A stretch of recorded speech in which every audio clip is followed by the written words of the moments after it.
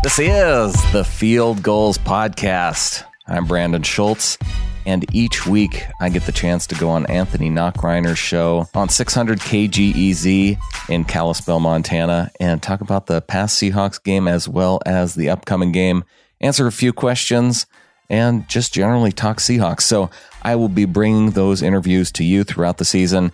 So here it is, my interview with Anthony talking about the Broncos game and looking ahead to the Seahawks against the Vikings. Welcome back to the Knock On Sports, and joining me via Skype all the way from Orlando, Florida. Who would have thought that a Seahawks fan would all be all the way down there? My good friend Brandon Schultz of the Field Gulls Podcast, as well as the Seahawkers Podcast. Brandon, great to have you on the show. I appreciate you taking some time out of sunny weather in Orlando.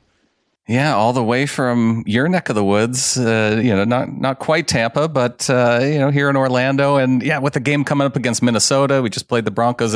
It's a very unlikely place for a Seahawks fan. And it turns out there aren't very many of them here. Well, I was going to say, have you run into like any of the podcasters from like the NFC West or even the AFC West? Any of those individuals there in Orlando?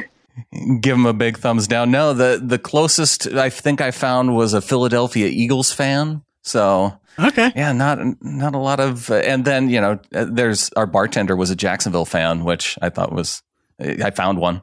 I was about to say, I know a handful of them. They're there, you know. They're usually in the pool about half drunk after a game or about halfway through the game. That's probably the appeal of being a bartender and being a Jacksonville fan, I suppose. Yeah. Well, Brandon, let's take a look back at week one in the preseason. Obviously, Russell Wilson doesn't start. A lot of the starters didn't really start either. But what was your biggest takeaway from that week one win over Denver?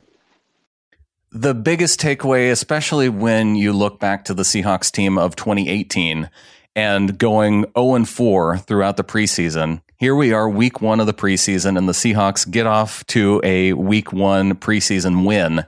And I attribute that to the depth of the team. And that wasn't something that the Seahawks had last year. They really didn't have any solid depth when you went down to second string and third string players. And when you're Pete Carroll and you're preaching competition year after year, it's nice to see the team kind of restocked with depth. Because I like to see it when the team has to make tough decisions come the end of the preseason of, are we going to keep this guy or are we going to keep this guy? And we've seen players who have gone on to have, pretty decent success on other teams. And that's good to see because you know that your team is deep enough and even can make some trades maybe at the end of the season now, especially with that cut from 90 to 53 right at the end of the preseason. Maybe you can start to pick up 6th and 7th round picks that they've used to trade for other guys, and they've kind of depleted those upcoming picks for 2020. So maybe they can fill in behind that. And that's what my main takeaway was from week one. One of the other things that I thought was really good, because obviously you've got the franchise and Russell Wilson. He hasn't missed too many games. He has been beat up. He's played through injury, though. But at the same time, having at least some fail-safe in the backup quarterback, Paxton Lynch looked really impressive. Looked like, okay, this guy maybe isn't a total bust yet. Maybe there's still some talent for this quarterback. That was fun to see. And I'm not getting my hopes up quite yet because I went to that game thinking that if Paxton Lynch can just show us something as the third string quarterback going up against his former team, that should be enough motivation for a guy like Paxton Lynch to go out and have a good game. A guy who is going into his fourth year in the NFL. He didn't really play at all last season, but still he's had that experience in the league. And he should be able to at least compete against third, fourth string guys late in the game. And, you saw some effort from him when he was going in for the running in the touchdown. And so that was good to see from Paxton. And now with Geno Smith, maybe out against the game against the Vikings, now maybe I can give a good, if he can go out and do it again, I'll feel a lot better. Well, here's the thing, Brandon, and the main question, because I feel like it's a good problem to have if you're the Seahawks. And again, this is going to regard on a lot of ifs And if a frog had wings, he wouldn't bump his butt every time he jumped, is how my dad would usually put it to me at this point. But if Paxton Lynch does have a good rest of the preseason, a pretty impressive rest of the preseason, do the Seahawks hold on to him, or do you try and maybe move him and see if you can't get some draft capital for him, considering the fact there's going to be somebody that's going to need a quarterback and need to influx some talent? I think if he shows that he can perform as the backup, they'll pick him over Geno Smith. And I think that because of his mobility, because of his deep passing ability, that those two things I think would give him an edge over a veteran like Geno Smith, to where you could say, okay, maybe here's a more long-term option as your backup quarterback, a guy who can grow within the system and still is relatively young. It seems like they've either gone with the really, really young guys, or they've gone with the veterans like Austin Davis, on their way out of the league.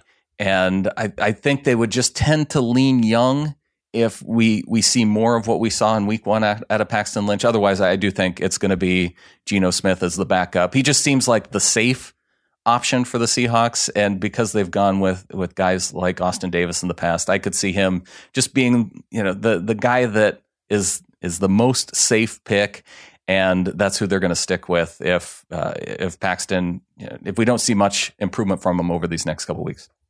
My featured guest is Brandon Schultz from the Seahawkers podcast and the Field Goals podcast, as we are talking about the week one win over the Broncos, getting ready for week number 2. We'll talk about that here in just a little bit as well. But Brandon, another aspect I want to get your take on after week one, Xavier Turner led the Seahawks in yards with 42 yards on 11 carries. Running back depth, what do you think about that? As we always know, the way the Seahawks use their running backs, you always need to have at least another couple of guys waiting in the wings. Well, running back depth was probably my biggest critique from the week one, because this is a team where you have CJ Prosise going into what is most likely his last year with the team. You have the draft pick in the 6th round with Travis Homer, who there was a lot of promise around. And when Xavier Turner came into the game, it was one of those double takes of you have moments as a Seahawks fan, especially when you're in it to the level of I am studying the depth charts and all the transactions that go on. And I had no idea that this guy was on the team. And apparently Xavier Turner came to the team the night before the game. And because of the injury to Bo Scarborough, the former Alabama back, that's the reason why Turner was able to get so much playtime in against the Broncos. And it's kind of a fun story. I don't expect him to be around too much, but I want to see guys like J.D. McKissic and C.J. Prosise competing for that third running back spot. And maybe you can put Travis Homer in there too, because I know that the team has it figured out with Rashad Penny and with Chris Carson, and it's just trying to slot in guys behind them. What do you think about the wide receiving core? Is obviously DK Metcalf the big talk. Obviously, we know Tyler Lockett's there, but that's kind of the question: is who's going to step up, be that second, third, and fourth wide receiver? What do you think about the wide receivers?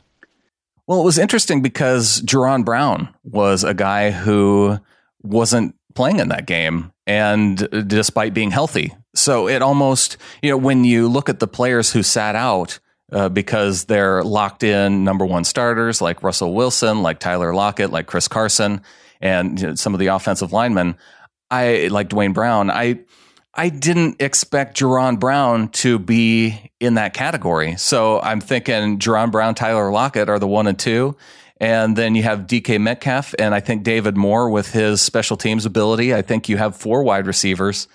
And then it's kind of a question mark beyond those 4. And whether you have Gary Jennings, the 4th round pick, John Ursua had a big catch in the game, 20-yard catch, and haven't seen a whole lot from Jennings yet. So it's going to be interesting. And then Jazz Ferguson, who's kind of been the highlight of whether it's training camp, whether it's their practice game, going into that game against the Broncos. We did see Jazz Ferguson with a couple catches in the game. So he's kind of feeling like, there's another big target at 6'5" with Ferguson. Maybe they lean that direction in terms of, and who knows, maybe they go 6 or even 7 deep at wide receiver because of, they may see something in some of those guys that they don't want to allow them to go to other teams. We're talking Seahawks football as we are getting ready for the NFL regular season. First game of the regular season is September 5th. Seahawks open up with the Cincinnati Bengals in week one of the regular season. Joining me right now is Brandon Schultz from the Field Goals Podcast as we've been talking about the week one win over the Broncos as they grabbed it 22-14. Brandon, let me get your thoughts on the secondary. Deshaun Shead, he had a really good game. It seemed like obviously having a safety really helps, but what do you think about his play?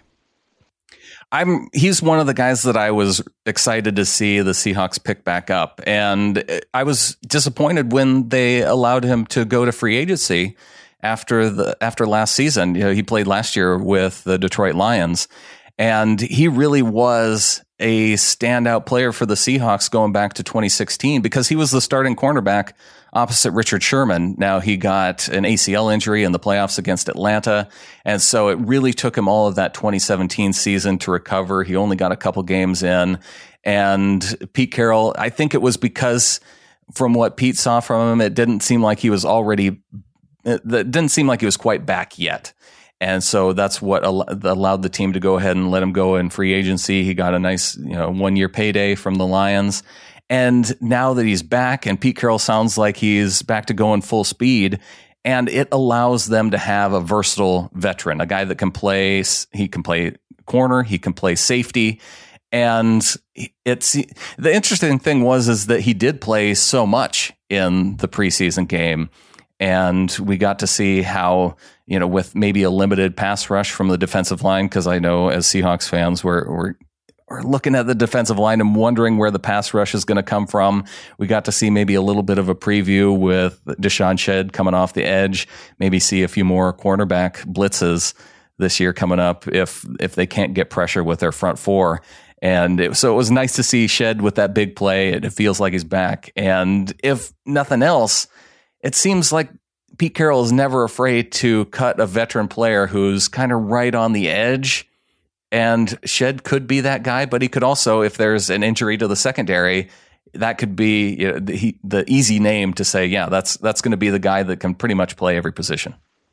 Brandon, now looking ahead to this Viking game, is that the biggest question mark going into week 2? Is that pass rush? Because we saw some guys get sacked, but it wasn't from the defensive line. So is that the biggest question mark going in? It's probably the biggest question mark for me. I know, talking to Adam on the Seahawkers podcast, he's not as concerned about the defensive line because it always seems like Seattle's able to manufacture a pass rush, whether it is rushing with the corners or they find some young guys. And it's just, you get the sacks based on the defensive scheme, and you got veteran linebackers like Michael Kendricks and Bobby Wagner and KJ Wright. And so you have those guys who can apply pressure too. And for me, it's definitely the defensive line. For Adam, he points to the secondary and the fact that, that was just such a standout part of the team in previous seasons. Earl Thomas is gone now. And while they do still have that same coverage ability, it's the turnovers where the big question mark is. You had Shaquille Griffin with only 2 interceptions last year. I don't even know if Trey Flowers had an interception at all in his rookie season. I think Bradley McDougall led the team in interceptions with 3, which is what Earl Thomas had in just 4 games with the team last year. So I think getting turnovers and turnovers being a part of the secondary, especially, that could end up being the bigger question for the team. Brandon, my final question for you. What other aspects of the Seahawks, what other storylines are you looking forward to either get answered or solidified after this week 2? Yeah, well, especially with this game against the Vikings, I'm really interested when looking at the first team because you got Stephon Diggs and you have Adam Thielen on the other side, Kirk Cousins throwing the ball to him. And how is Trey Flowers looking going into his second season?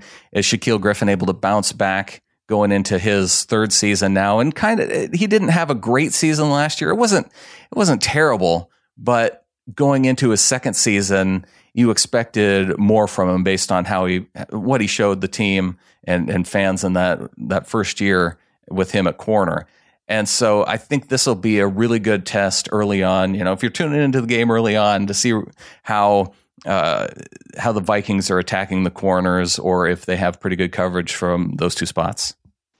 My featured guest, Brandon Schultz from the Field Gulls Podcast, as well as the Seahawkers Podcast. Brandon, if they want to follow you, how can they do it? Yeah, check us out, SeahawkersPodcast.com. Also doing shows now at fieldgulls.com. And so you can go there, and pretty much at the bottom of every page at fieldgulls.com, you can find a player and subscribe to the show there. Brandon, always a pleasure to have you on the show, my man. Can't wait till you're back up here and to hear more about that podcast convention that you're there for down in Orlando, my friend. Yeah, let's chat in studio next week, Anthony.